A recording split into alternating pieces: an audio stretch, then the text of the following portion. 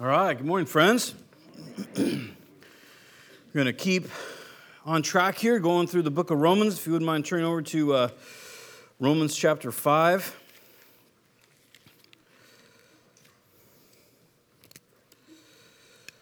And the plan is to finish chapter 5 today. We have some communion set out, so we'll get an opportunity to remember the Lord in that way.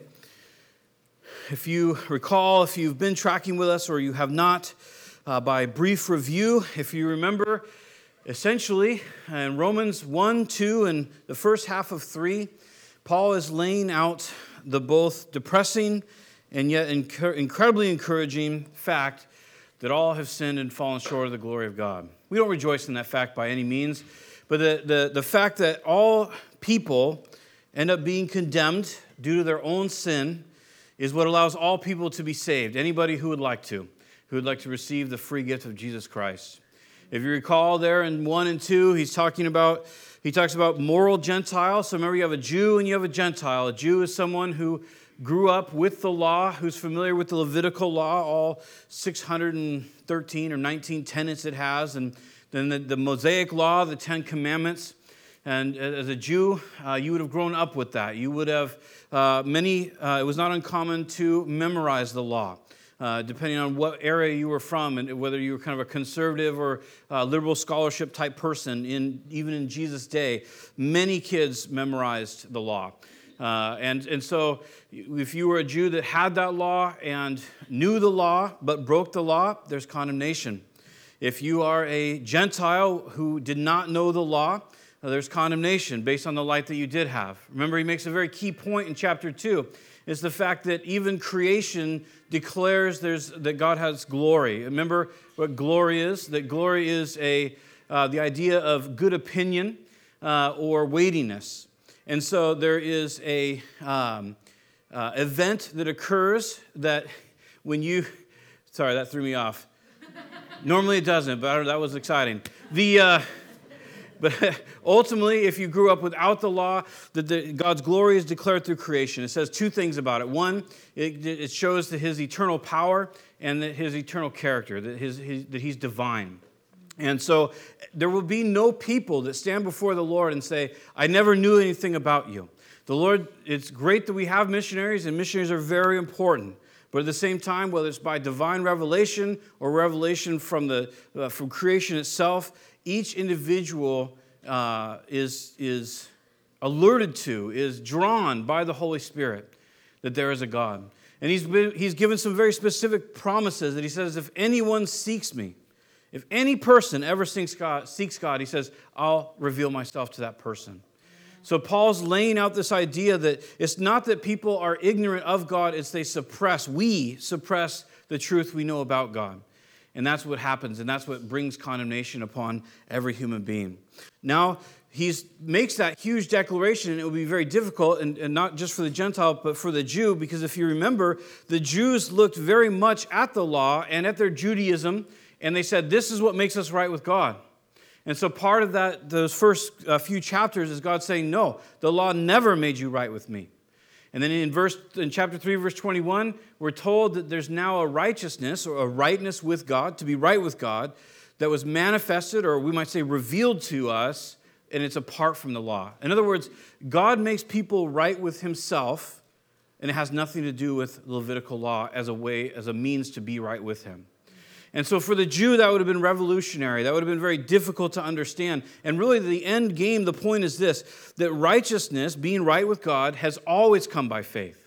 It doesn't matter if it was Adam. It doesn't matter if it was Abraham. It doesn't matter if it was Sarah. It doesn't matter anybody down the line, Moses on up into the law, us. It's always been a person is right with God through faith, trusting that what he said is true. Now, what they believed and what they trusted in might be a bit different, right? In the law, God said, here's the sacrifices, and it was a very brutal picture, and really more than a picture, because you would experience it.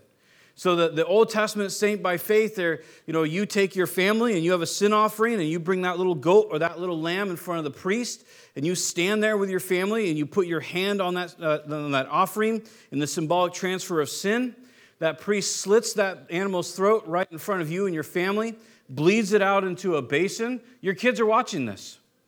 And then he takes that blood and throws it against a hot altar. I don't know if you ever smelt burnt blood. It's really gross. And that would sizzle up, and then you as a dad, you begin to carve it out, and you take the certain parts, and they go to the priest, as essentially how they ate. That's how they ate. And then you would take certain parts and give it to the priest, and they would put them on the altar. And you would all stand there and watch this very brutal depiction of what sin costs.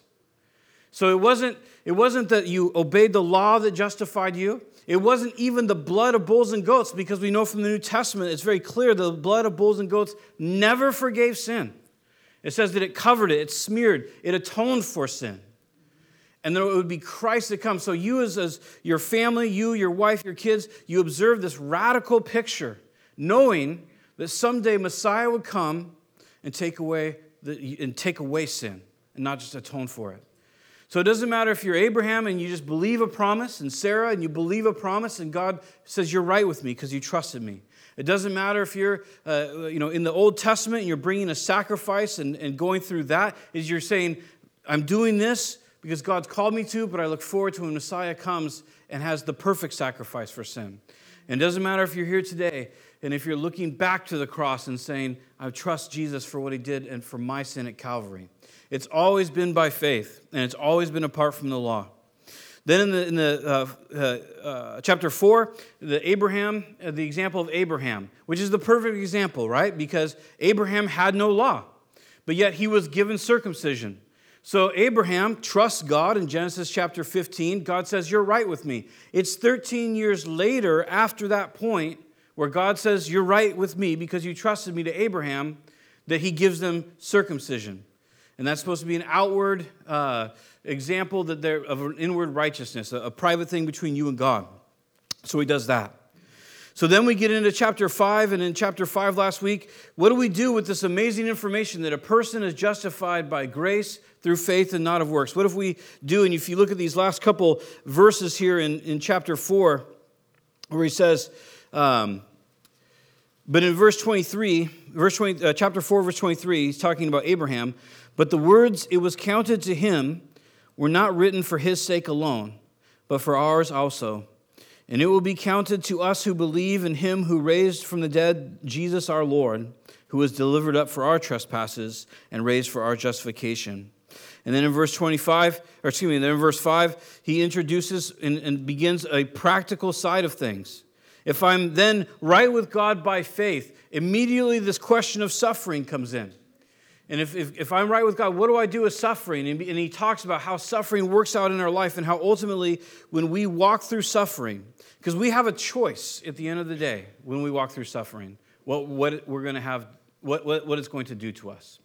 Right? If suffering comes our way, whether it be health or relational or monetary or whatever it might be, when suffering comes our way, do we allow God to work it out in us, as James, the epistle from James says, to let patience have its perfect work in you?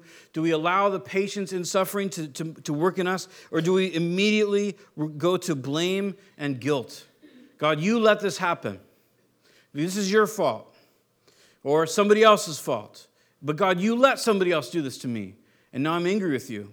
And now I've judged you wanting. And now I'm going to reject the comfort you have for me.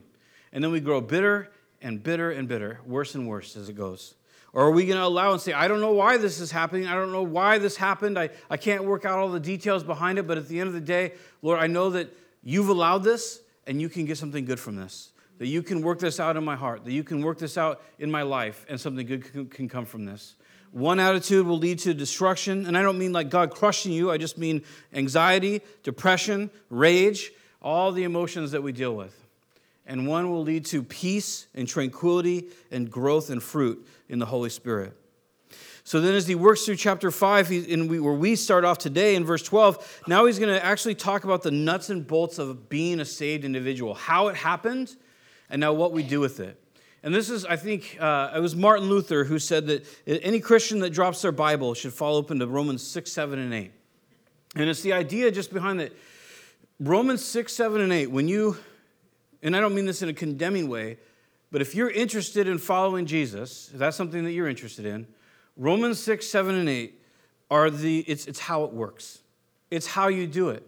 It's how anybody ever here have feelings or sensations, whatever you'd like to call it, of just, you feel like you have to sin? Temptation that seems like unovercomable? Almost like an addiction? Ever had that experience?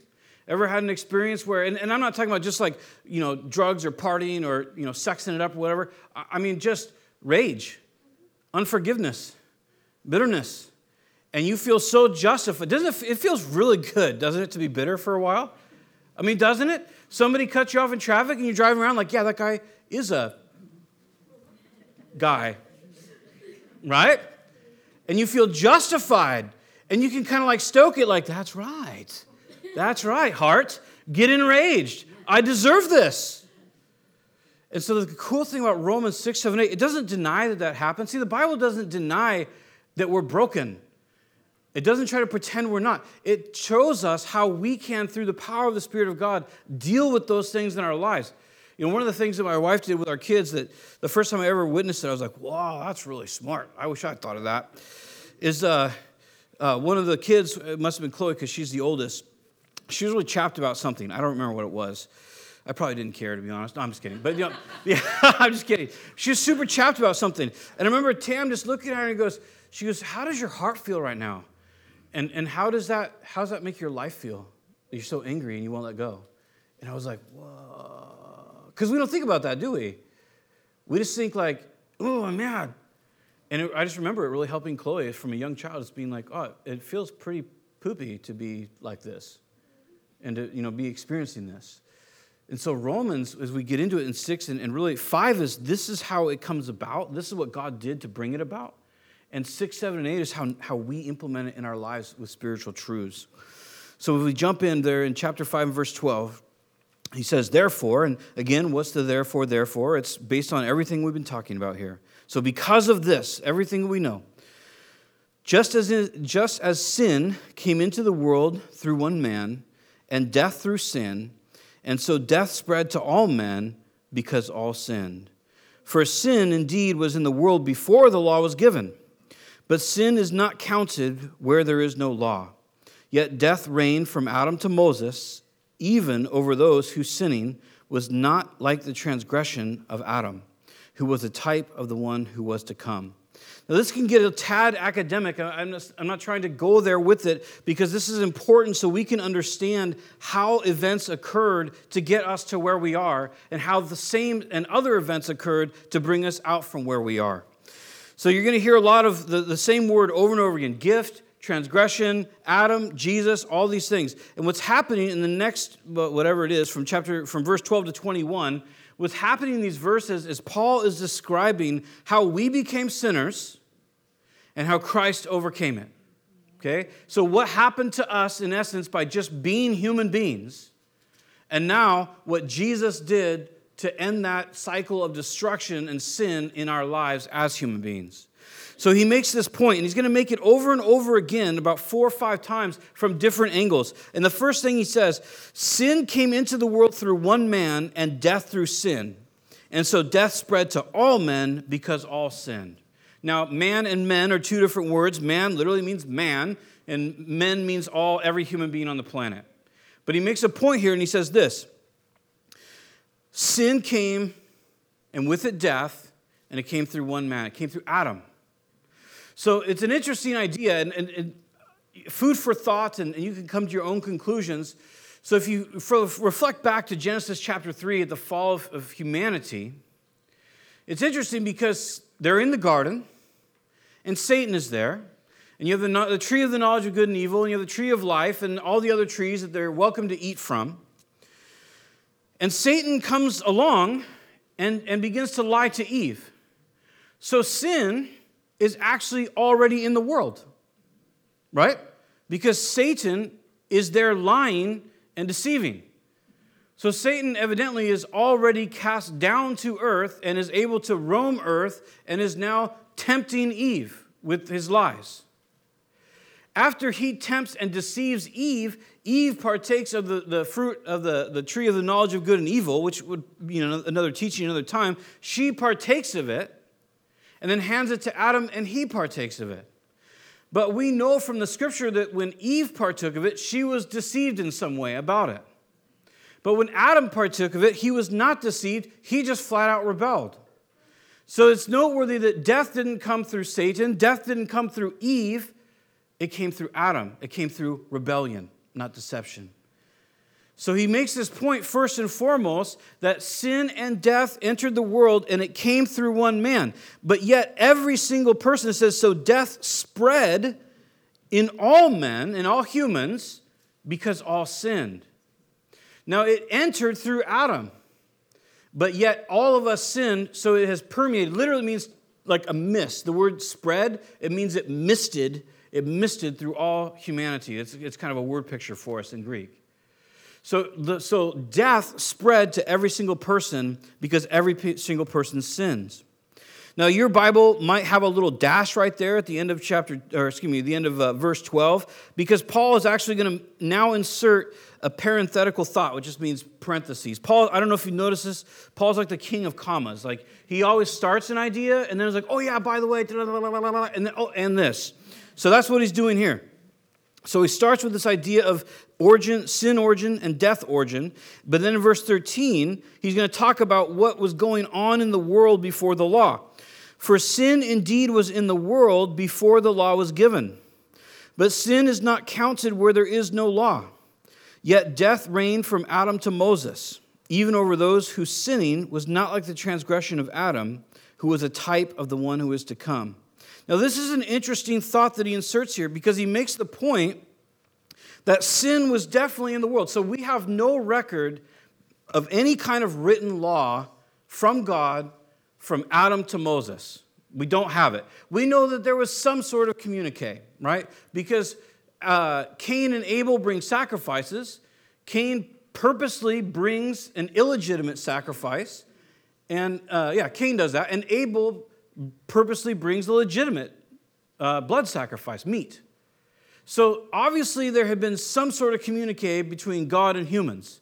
Remember, this is pre-flood, so Eden is still there. There's still cherubim around Eden, guarding it from humans from coming in. All these different things. So that era of time is really, there's not a lot written for us in the Scripture. We know there are a lot of people that were living a really long time, and if you start lining up like the ages of people, it's pretty incredible who would have known who and so forth. But all that to say is he makes the point that there wasn't a law, but there was still sin.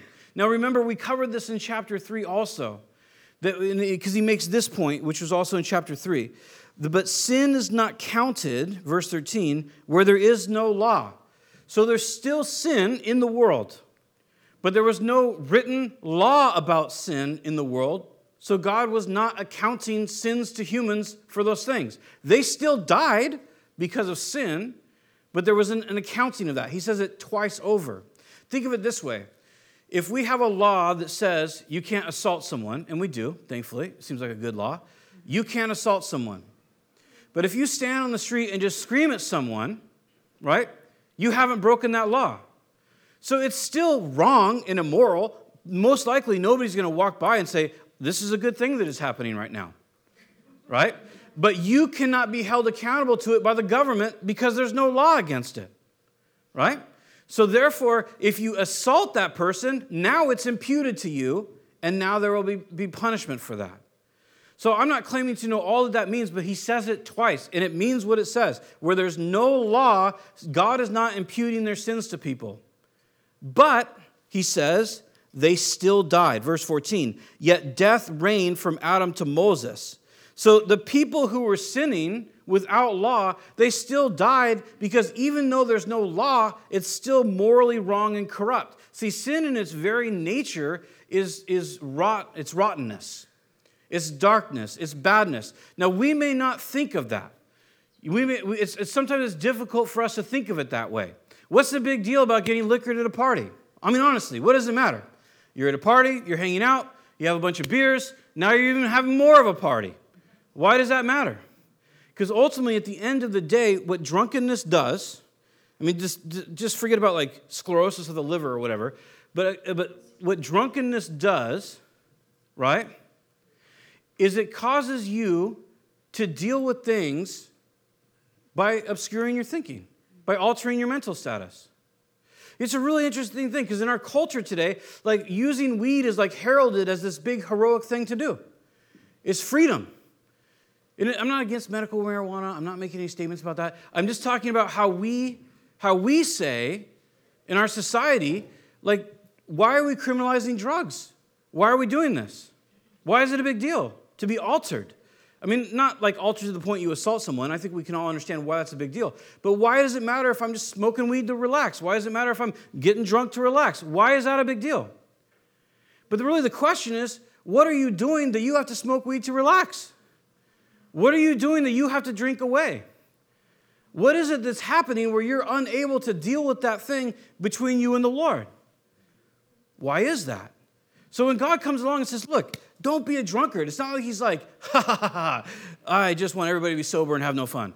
No, the idea is, why are you self-medicating? When you self-medicate like that, you destroy those around you. You do. Because if you're a dad and you're drunk all the time at home, guess what? Your kids have no fellowship with you.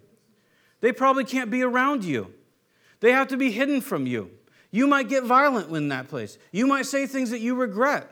Right? So all of a sudden, this idea of not being drunk, it's not that God is some sort of killjoy and just doesn't want fun. He's saying, look, there is a much better life. And drinking and smoking away your problems is something, he says, you don't have to do that. If you don't do the things that cause that kind of regret and shame and guilt to try to get rid of it chemically, well, now that's something. Just even if you said you were an atheist and there's no God, wouldn't we conclude that the person that can have fun at a party sober is probably better off than the person that can't have fun at a party sober? Wouldn't we say that there's something dysfunctional about someone who needs a substance to enjoy themselves? That's not a condemnation. I'm not saying, I'm not condemning anyone. If I didn't have Christ, you know I'd be smoking weed, right? Because there'd be nothing else to deal with it. Because this planet's going to hell in a handbasket, and we all know it, and we pretend like it's not. So I have no condemnation for people that try to deal with those things. But God comes along and says, you don't have to do that. And if you are doing it, something's going on in your life to cause it. That's the point. So we have to understand that sin, and it doesn't matter, we can talk about any sin, and it's destructive. Fornication, right? It's not a big deal. Some casual sex. We're going to hook up. We're going to go out tonight, have a little sex. We'll both relax after it. Why does it matter?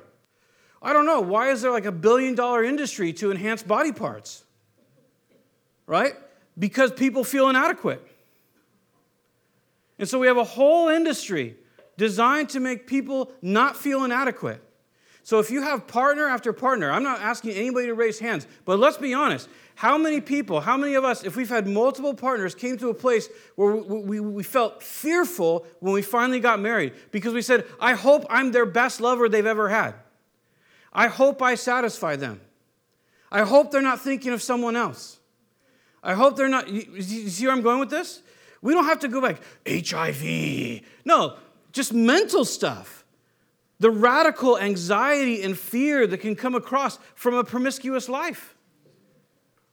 And God just said, hey, I got this thing for you guys, sex, it's really great. I made erogenous zones. I created you for this. I want you to enjoy it. Just pick one person to enjoy it with. Explore it, check it out, have a good time. You do you. Then you don't have to worry about anything. Can you imagine if every single person on the planet had only been with one other person on the planet? Like nobody would be the wiser.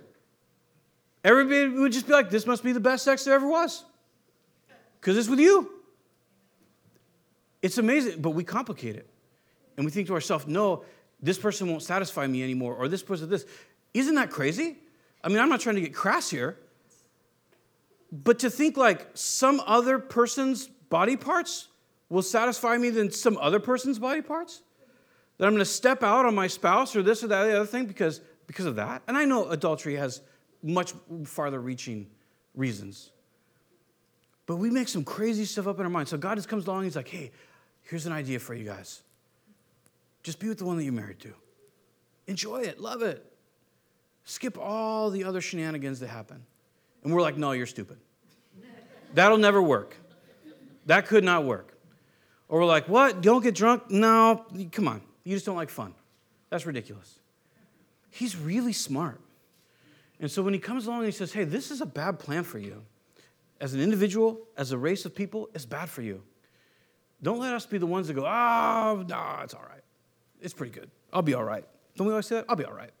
I'll be fine this time. Anyway, we'll move on.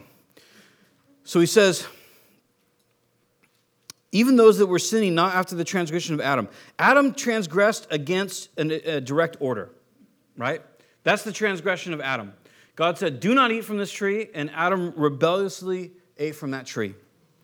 So he said, even though everybody else's transgression that they were dying, that caused them to die, was not like Adam's. Remember back to the idea, there's no written law until Moses.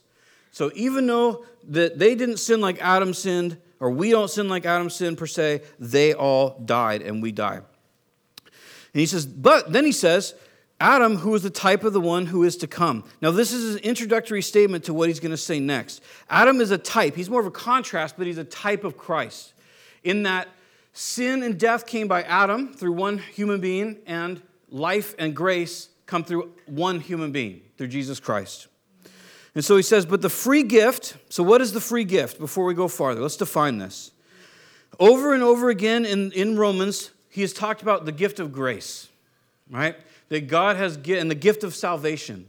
That salvation is not earned. Remember, that's been our whole thing up to this point. A person cannot earn their salvation. A person is saved by grace through faith. It is a gift of God, over and over and over again. So that gift was purchased by Christ at Calvary. That's what the cross is. It's not just a moment in history that we can point to, or some sort of defining moment for Jesus, or some reason for jewelry for Christianity. The cross literally is where Christ is crucified, and he sheds his blood as a type, really the fulfillment, not the type, but the fulfillment of all the types and shadows of all the animal sacrifices before. So as we said before, as all the animal sacrifices, they all pointed to the Messiah.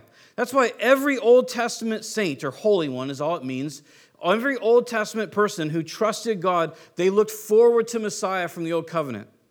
And every New Testament person, us, we look back to the cross. Because that is where everything God had always planned was fulfilled in time. We know that he always planned on going to the cross. Before he had even made the world, Ephesians 1 tells us, he had already planned that it was known in heaven that Christ would come and pay for sin. Before the foundation of the world, the Bible says.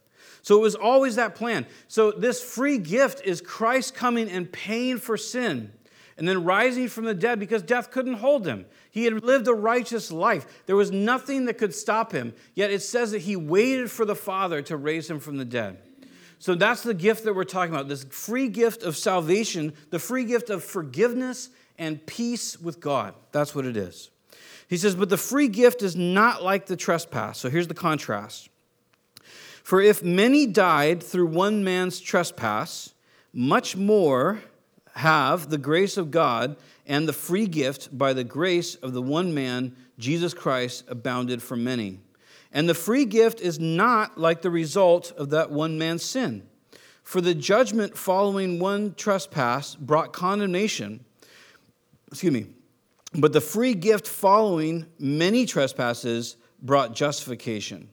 For if because one man's trespass death reigned through that one man, much more will those who receive the abundance of grace and the free gift of righteousness reign in life through the one man, Jesus Christ.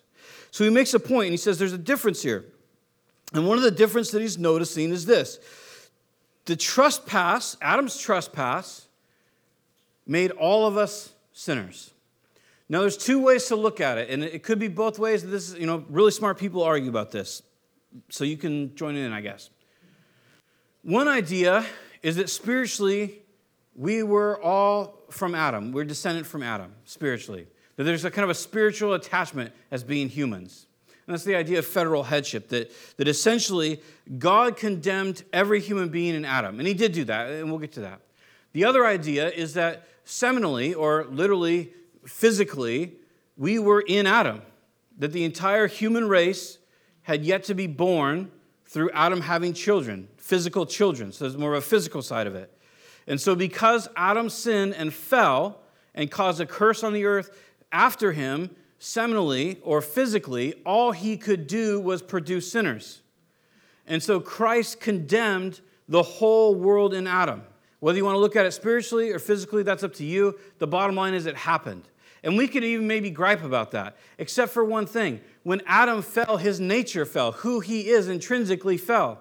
So when Adam and Eve, intrinsic sinners, intrinsic just meaning inside of them, their core essence of who they are, when they got together and they created another human being, that human being also possessed the same image and nature that they had, okay?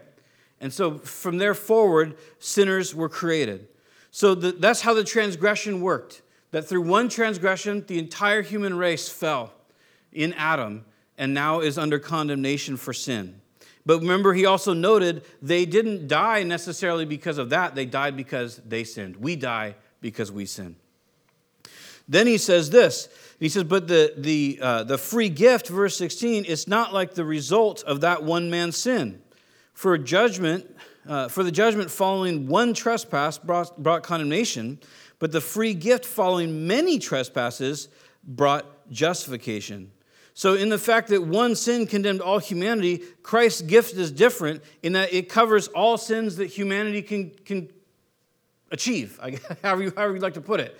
All the sin that we can do, the free gift offering is enough for that. So where one trespass caused condemnation, there's enough grace for all trespasses. Does that make sense?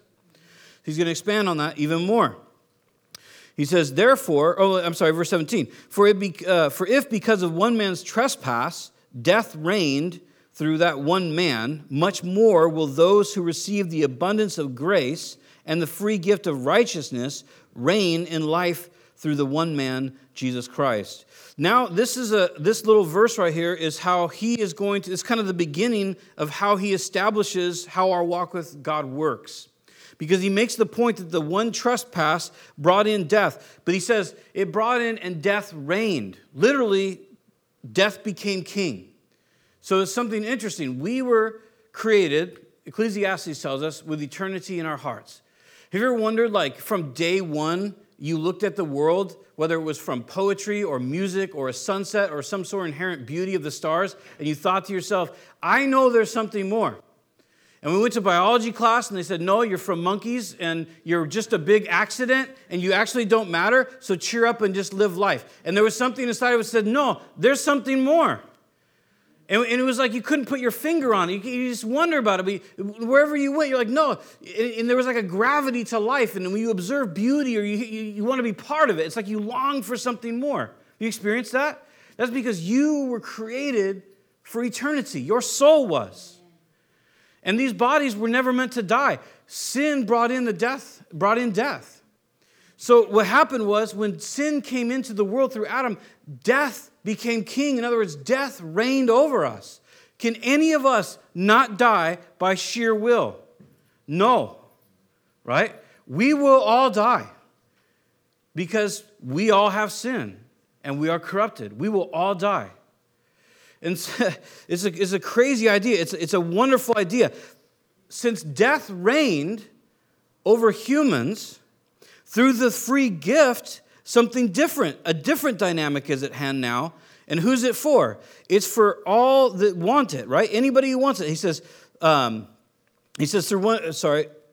more will those who receive the abundance of grace. In other words, anyone who wants and invites Christ's forgiveness into their life, they receive this abundance of grace. Notice how, like the trespass, it's like the trespass, the trespass, the trespass. Every time grace is mentioned, it's like the free gift, the abundant grace. This amazing, you get this feeling like it's like watching, I don't know, like some sort of like Carl's Jr. commercial or something where it's like they show you like the giant cheeseburger and it's abundant, it's just amazing. You know, that's what you see here. It's abundant grace. It's not this little squeaking out grace like God's like cheap or something. And he's like a bad dad, and you roll up and you're like, hey, you know, can I get a pack of gum? And you're like, well, that's like 5 cents. I'm sorry, we're not going to do it. You know, no, it's abundant. It's all that you need. He has enough grace for every part of your life and every sin you've ever committed. There's grace and there's kindness for it. And that grace and kindness, it actually leads to a different life. Because it leads to a right, it's the free gift of righteousness, and it leads to the authority being restored to you in Christ. It says there, much more will those who receive the abundance of grace and the free gift of righteousness reign in life through the one man, Jesus Christ.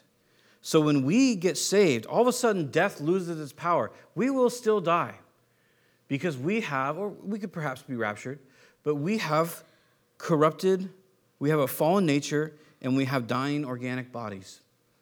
We die ultimately because of the radiation from the sun, and it breaks down our bodies. And as we age, we can no longer deal with the different gamma rays and whatnot from the sun, and it eventually kills us with things like cancer or old age or whatever it might be.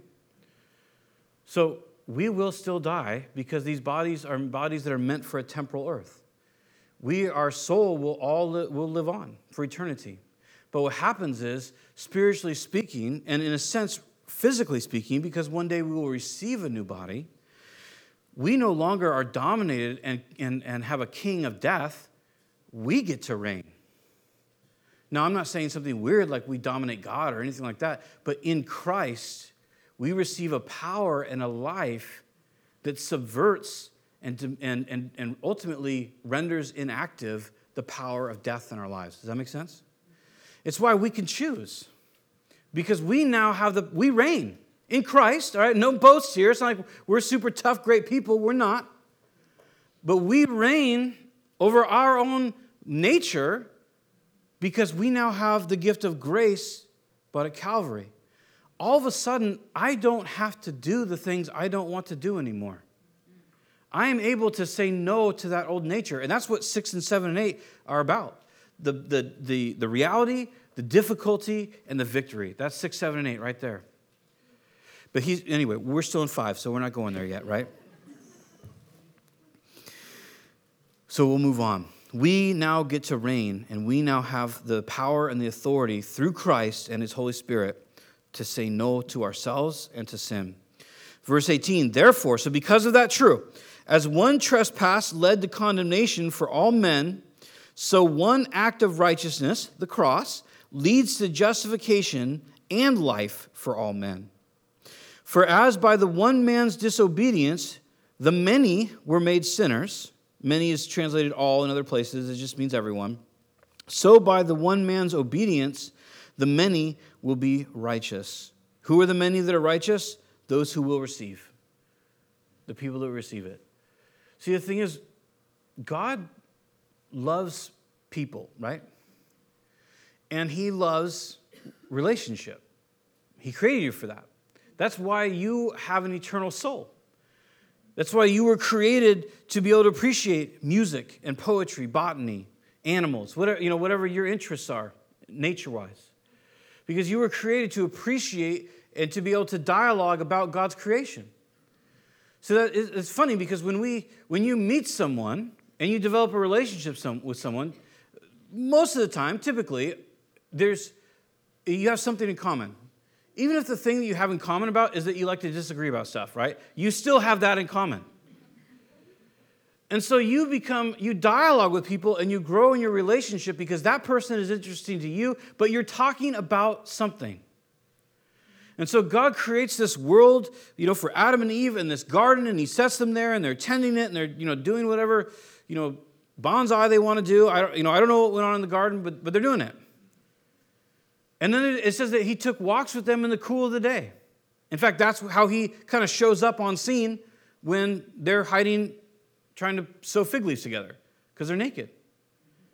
He showed up for their daily walk. And however the eternal God narrows Himself to be in a position to walk with human beings, He showed up to see them. Isn't that kind of wild? They didn't show up to see Him. I mean, that may have happened. We don't read about it. But He showed up to see them. And He asked them, where are you? It's not because He was ignorant, like, oh, are you in here? Like, what's going on? It's an eternal call. It's a kind of a hyperbolic statement, like, where are you, Adam? What's happened? Where's our fellowship? Where's our walk? Show me the trees you trimmed. What did you build? Do you have like Disney characters? What do you got going on today, Adam, right? God was interested in them. And it's us that hid from Him because of sin. That's what death is. Death isn't just cessation of life. It's not that you stop breathing because of sin. That does happen, and it will happen. But it's literally a separation. That's the idea, that we get separated from him. And from the very beginning, sin always separates. But what he wants is relationship. And so when we're reading about what's happening here, the trespass led to condemnation for all men, but the act of righteousness leads to justification and life. It's fellowship, justification. You've been justified. You've gone before a judge, and they said, no, not only you're innocent, but you were right in what you did. It literally, that's what happened. That's why we say things like the exchanged life, or maybe you've heard of like the exchanged church. It's a biblical word that basically means we exchanged our broken lives and Christ gave us his. We're like, here's all our garbage. And he said, hey, great, here's an amazing life. Here's eternal life. It's a quality of life that supersedes and is above our life, right? That's the exchange that he made. So then he goes on and he says, for as by the one man's disobedience, the many were made sinners, so by one man's obedience, the many will be made righteous. Now, verse 20, so he's changing gears again. Now, the law came in to increase the trespass, but where sin increased, grace abounded all the more. So that as sin reigned in death, grace also might reign through righteousness, leading to eternal life through Jesus Christ our Lord. So now he's addressing something else. So why did the law come in? If we were all going to die anyway because of sin, if it was easy to show that sin is sin and it always destroys, why the law? What was the point of the law? And then he mentions this a few different times. In this case, he points out, he says the law was there to make sin increase, which seems counterintuitive, doesn't it? The law was there to make the sin abound. So what the law came in to do, when God sat down and he said, I'm going to write this out for you guys. Don't covet your neighbor's wife. Don't murder people, right? A few simple things, really. Don't make a bunch of pictures of other things and then begin to worship them. You know what's funny? Like, idolatry never changes. You ever notice that? Like back in the day, and you can see all the, when they exhume different tombs and so forth, or when they do archaeological digs, and they always have you're like, why is everybody like really chunky with super exaggerated features? I don't know why, but they always have these crazy looking idols, right? And then they'll find like different inscriptions and little tablets and things like that. Everybody worshiped these things, these false gods, for the same reasons. That's the crazy thing about idolatry. Prosperity. Moloch, right? Moloch. You know why you sacrifice your kid to Moloch? You know why you put they had a brazen altar and there was an open belly, and they would fill it with fire. And as a new mom, you take your firstborn child and you sit your kid right on the burning arms of that thing and you watch it burn to death. That was Moloch. That was kind of a standard thing. You know why you did that? Prosperity.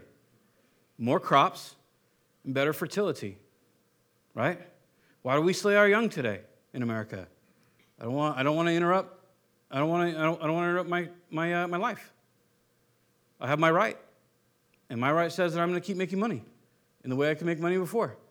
I'm willing to slay my child so that I can keep making money. I mean, it never changes. They have the goddesses of sex and different things like that, fertility.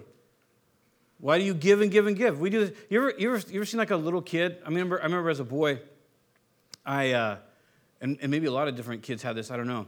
But remember when you could buy like posters before phones? Do you guys remember posters? I don't know if they still have posters or not, but remember you would like go to a store? Remember that?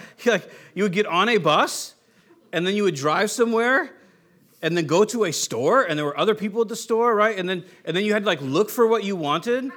Remember that? It was crazy. I mean, it was a wild, crazy day back then. So you go to the store, and you would see, and they have these things rolled up. Remember, it's paper. Remember paper? And it would be rolled up and in plastic, and there'd be like this big thing you look through for what poster you want, right? And it'd be like, I don't know what if women did that or not, but men did, or boys did, and you get like cars or G.I. Joe pictures or something like that, right? And then you take the poster and you put it up in your room, and it was like the goal in life. I will have this car. Someday I will have this car. I mean, I never was like, but I paid homage to it. I'll get a job. I'll get this car. I love this car. Whatever it might be. Like, we never change. We pay homage to the things we love. Like idolatry, they never, ever change. It's crazy how that works. Anyway, I don't know how I got off on that, but so the law increased. Oh, that's why, because of the law. It increased to show transgression. The law was given to God to mercifully say, here you go, guys. This is how jacked you really are. This is righteousness. It seems like it should go without saying, you should not covet someone else's wife. I feel like that should not have to be a thing to say, but it is. And our culture dictates that. Do you know in the law, and again, I'm not trying to get crass here, in the law, Levitical law, it says don't have sex with animals. Do you know why?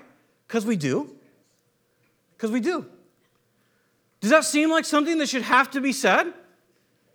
You would think not, right? But we become so depraved that we do that. How do we get there? You know what's interesting about pornography? Is that they estimate, there's a secular, I don't know why you would sit down and do this, but I guess I'm glad to have the research, I guess. There's secular research being done that they say about 70% of pornography has violence towards women in it. 70%. Whether it's verbal or physical abuse. And here's the interesting thing about sex and pornography. It generates a dopamine release, right? That's like all human beings at a base level, all we're looking for is dopamine. Honestly, that's all we're looking for. You know what methamphetamine does? It causes dopamine to get puked out of your brain. That's what it does. See, all these drugs that we take, it's to get a dopamine release. Like when we say, like, I love exciting sports or people that do parachuting, you know what happens? Giant dopamine dump in their brain. Sex, giant dopamine, dump in your brain. Fun movie, small dopamine dump into your brain. It's all to get that. That's why we feel happy. It's why we feel those things we do, because it's a dopamine release. That's what happens. And so we as human beings, we're on this constant desire and track to have that done, to feel that gigantic high. And so the law comes in, and all of a sudden it shows us the way that we're doing these things becomes so destructive. So with pornography and the dopamine, what happens is, especially in men, but it can be in women too. Right now, last I read, which was probably about 6 months ago, 37% of women admit to regularly looking at pornography, and 70% of those 37% say they've tried to stop and they can't. Okay? The number for men is 67%, and 70% of them say they've tried to stop and they can't. But see, what happens when you watch pornography, if it involves violence, you actually train your brain. You develop neural pathways, and you mix dopamine dumps with violence. You literally train yourself to enjoy sexual violence against women, or women generally train themselves to enjoy violence against them during sex. It's just the truth. And so we have to be so careful, how we do these things. The law comes in to show we're messed up. And it's mercy.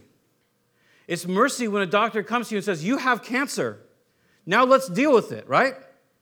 Hopefully you don't get angry when a doctor comes and says, you have this issue with your body. Now we want to fix it. You don't go, I can't believe you're such a loser for telling me that. How could you tell me that? Forget you, I'm going to another doctor. None of us would say that's a healthy response to a doctor, right? We go, oh, okay, this sounds bad. How do I get that out of wherever it is? How do I get that out of my lungs? How do I get that out of my liver? How do I get that out? So the law comes in to say, you have spiritual destructive cancer. It's going to kill you. Because it's merciful so that we can say, how do I get that out? How do I not respond in that way? How do I not go down these roads? How can I do that? And so Paul says, look, the law comes in, and this is why it came in, is to cause sin to abound. But here's the promise that comes with that. Grace abounded all the more, so that as sin reigned in death, grace also might reign through righteousness, leading to eternal life through Jesus Christ our Lord. So Paul comes in and he says, yeah, sin is abounding. And I think we can attest to that. We don't even have to look at other people. I think we can attest to that for our own hearts. My own heart, sin abounds. But God's grace has much more abounded. It wasn't enough for the Holy Spirit to say, His grace is abounding. No, it's much more abounding. It's not just abounding a little bit. It's a ton of abounding. It's abounding all over the place. It's abounded over sin. This, for me, is just evidence for me personally. More evidence. This is why I'm an eternal security guy. Because grace abounds. It abounds over sin. It abounds over sin. It abounds over unbelief. It abounds. There's forgiveness. There's grace for it. I'm not saying it's justified. I'm not saying you should do it. I'm saying it constantly abounds. And he says this, that it does it through righteousness leading to eternal life. So through what Christ did, it leads us to eternal life. Not just someday I'll live eternal life, but that I could actually live eternal life this day. That I could have the quality of this life, the quality of purity, the quality of dialogue with my Lord, the quality of having the friend of sinners on my side. I can experience that all today. And so Paul, he says there in chapter 6, verse 1, he says, what shall we say then? So how do you deal with that? What do you say to that? And he pronounces, or I should say he asks an argument. He says, are we to continue in sin that grace may abound? So since there's all this grace, and every time I sin, grace abounds on that sin because I believed in Jesus. Well, should I just continue to sin? And again, it's a complete misunderstanding of what sin does and how destructive it is. But that argument comes up, and does it really matter? I mean, grace abounds. And he answers his own question. He says this, by no means. Some of your translations may say, God forbid, but by no means. How can we who died to sin still live in it? Now see, verse 2, how can we who died to sin still live in it? This is a rhetorical question. He's not saying, how could a believer actually sin? We are very familiar, and so is he, on how that could happen. In fact, he's going to write, after chapter 6, he writes chapter 7, which honestly is one of the most comforting chapters in the Bible, because you have Paul himself, through the Holy Spirit, speaking of his own Christian life, saying, the good that I would do, I don't do that. But the evil that I don't want to do, that's what I find myself doing. That's Paul. That's like super Christian man. And the testimony of his life is, I struggle with my old nature and with sin. But he's giving us the tools to not let it have victory. So next week when we jump into it, that's what we'll cover. Chapter 6 is how you and I, through the knowledge of what God has done, can make choices and invitations to the Holy Spirit for us to be changed. Not just on the outside, like we clean up and we, I don't know what that would be like. Just stop being mean or something, but still feel it in our heart. But to actually be cleansed and to change on the inside. See, that's the miraculous message of Christianity. And it's why, I want to be careful here. I think in general, for a lot of years, some of us, myself included in that number, have really failed on what the importance of the gospel is. Because the gospel is not to end bad habits. It's not just to stop outward sin. That's why Jesus is so miraculous.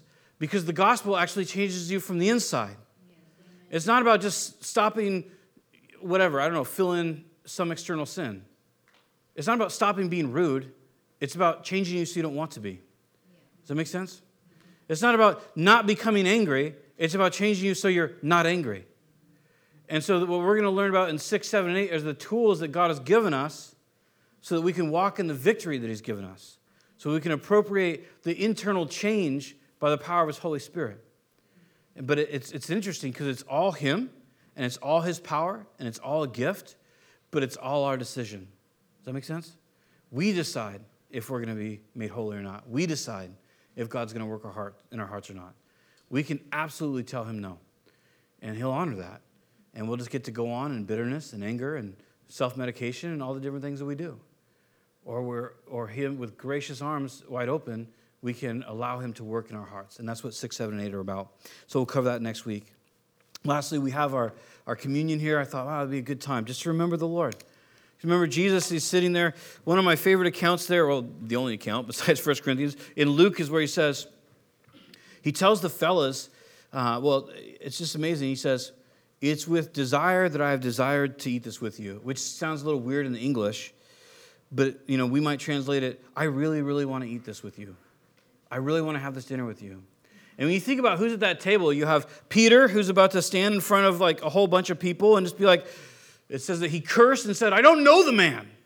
I mean, could you imagine that? If you were like hanging out and you had this guy that you asked him to hang out with you and you were kind of like teaching him a trade. I mean, obviously that's a huge downgrade from what was happening, but you say, hey, I'll help you out. I'll teach you this trade. I'll show you how you can have this great position in heaven and do this, or I don't know, maybe not position, but you know what I mean.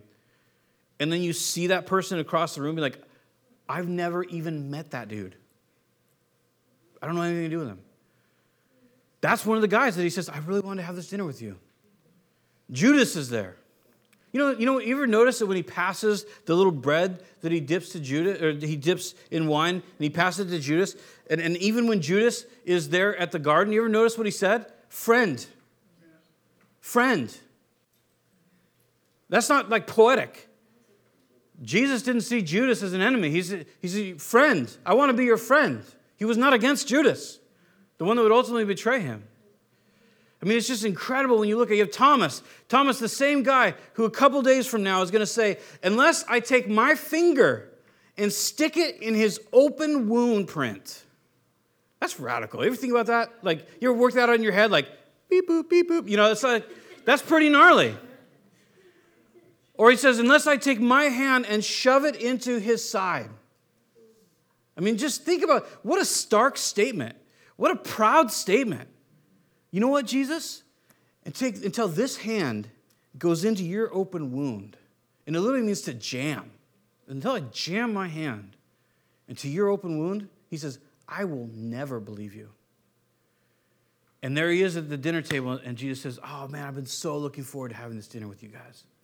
I'm so excited about this. And then he goes on, he says, after this, he says, I will never partake of wine and bread again in the kingdom until you're there with me to have it.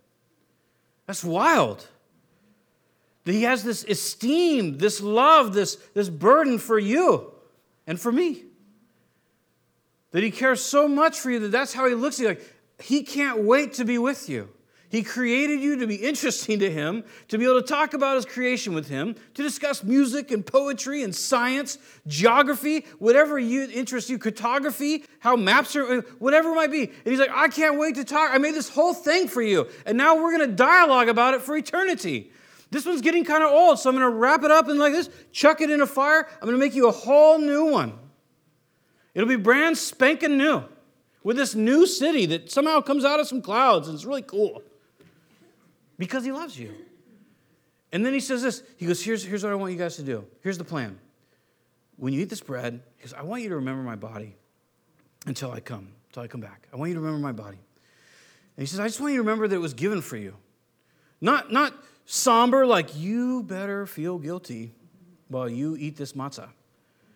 But no, the idea that I want you to remember that I loved you so much that I came to this earth and I gave my body for it.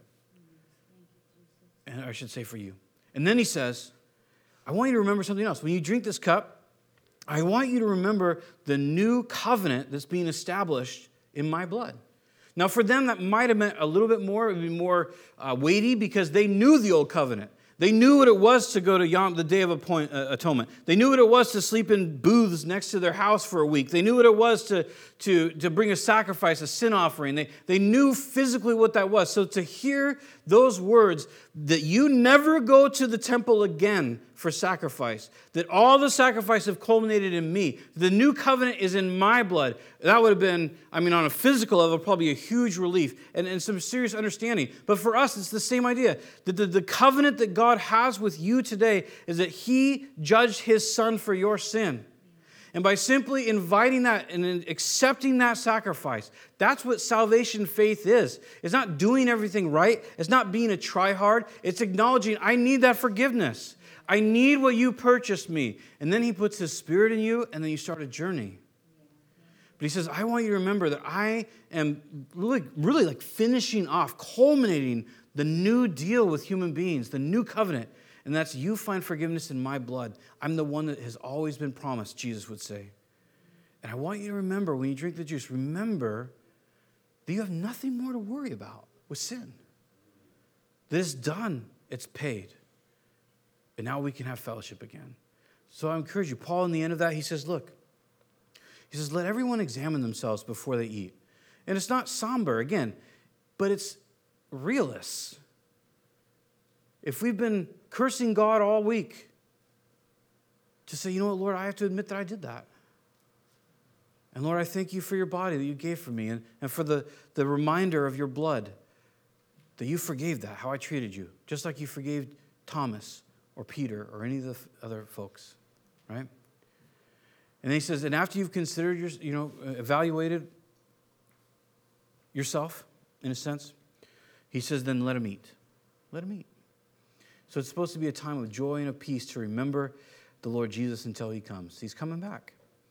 And it'll be a really joyful time for some, and it'll be a downer for others, but we rejoice in it because he's got great things for anybody who wants them. Let's pray. Father, thank you for the bread and for the cup and what they remind us of. Lord, thank you for your word and the promises that are in it. And Lord, we pray as we partake of these things, as we consider what you've done for us, that you would be elevated and exalted. Lord, you've been very good, and we appreciate it. I pray for the filling of your Holy Spirit this week and your guidance and leading in our dilemmas. I pray we'd allow you to solve them for us, or at least wait for you. I pray, Lord, that you would speak to our hearts and guide us, everyone. And we ask this in Jesus' name, amen.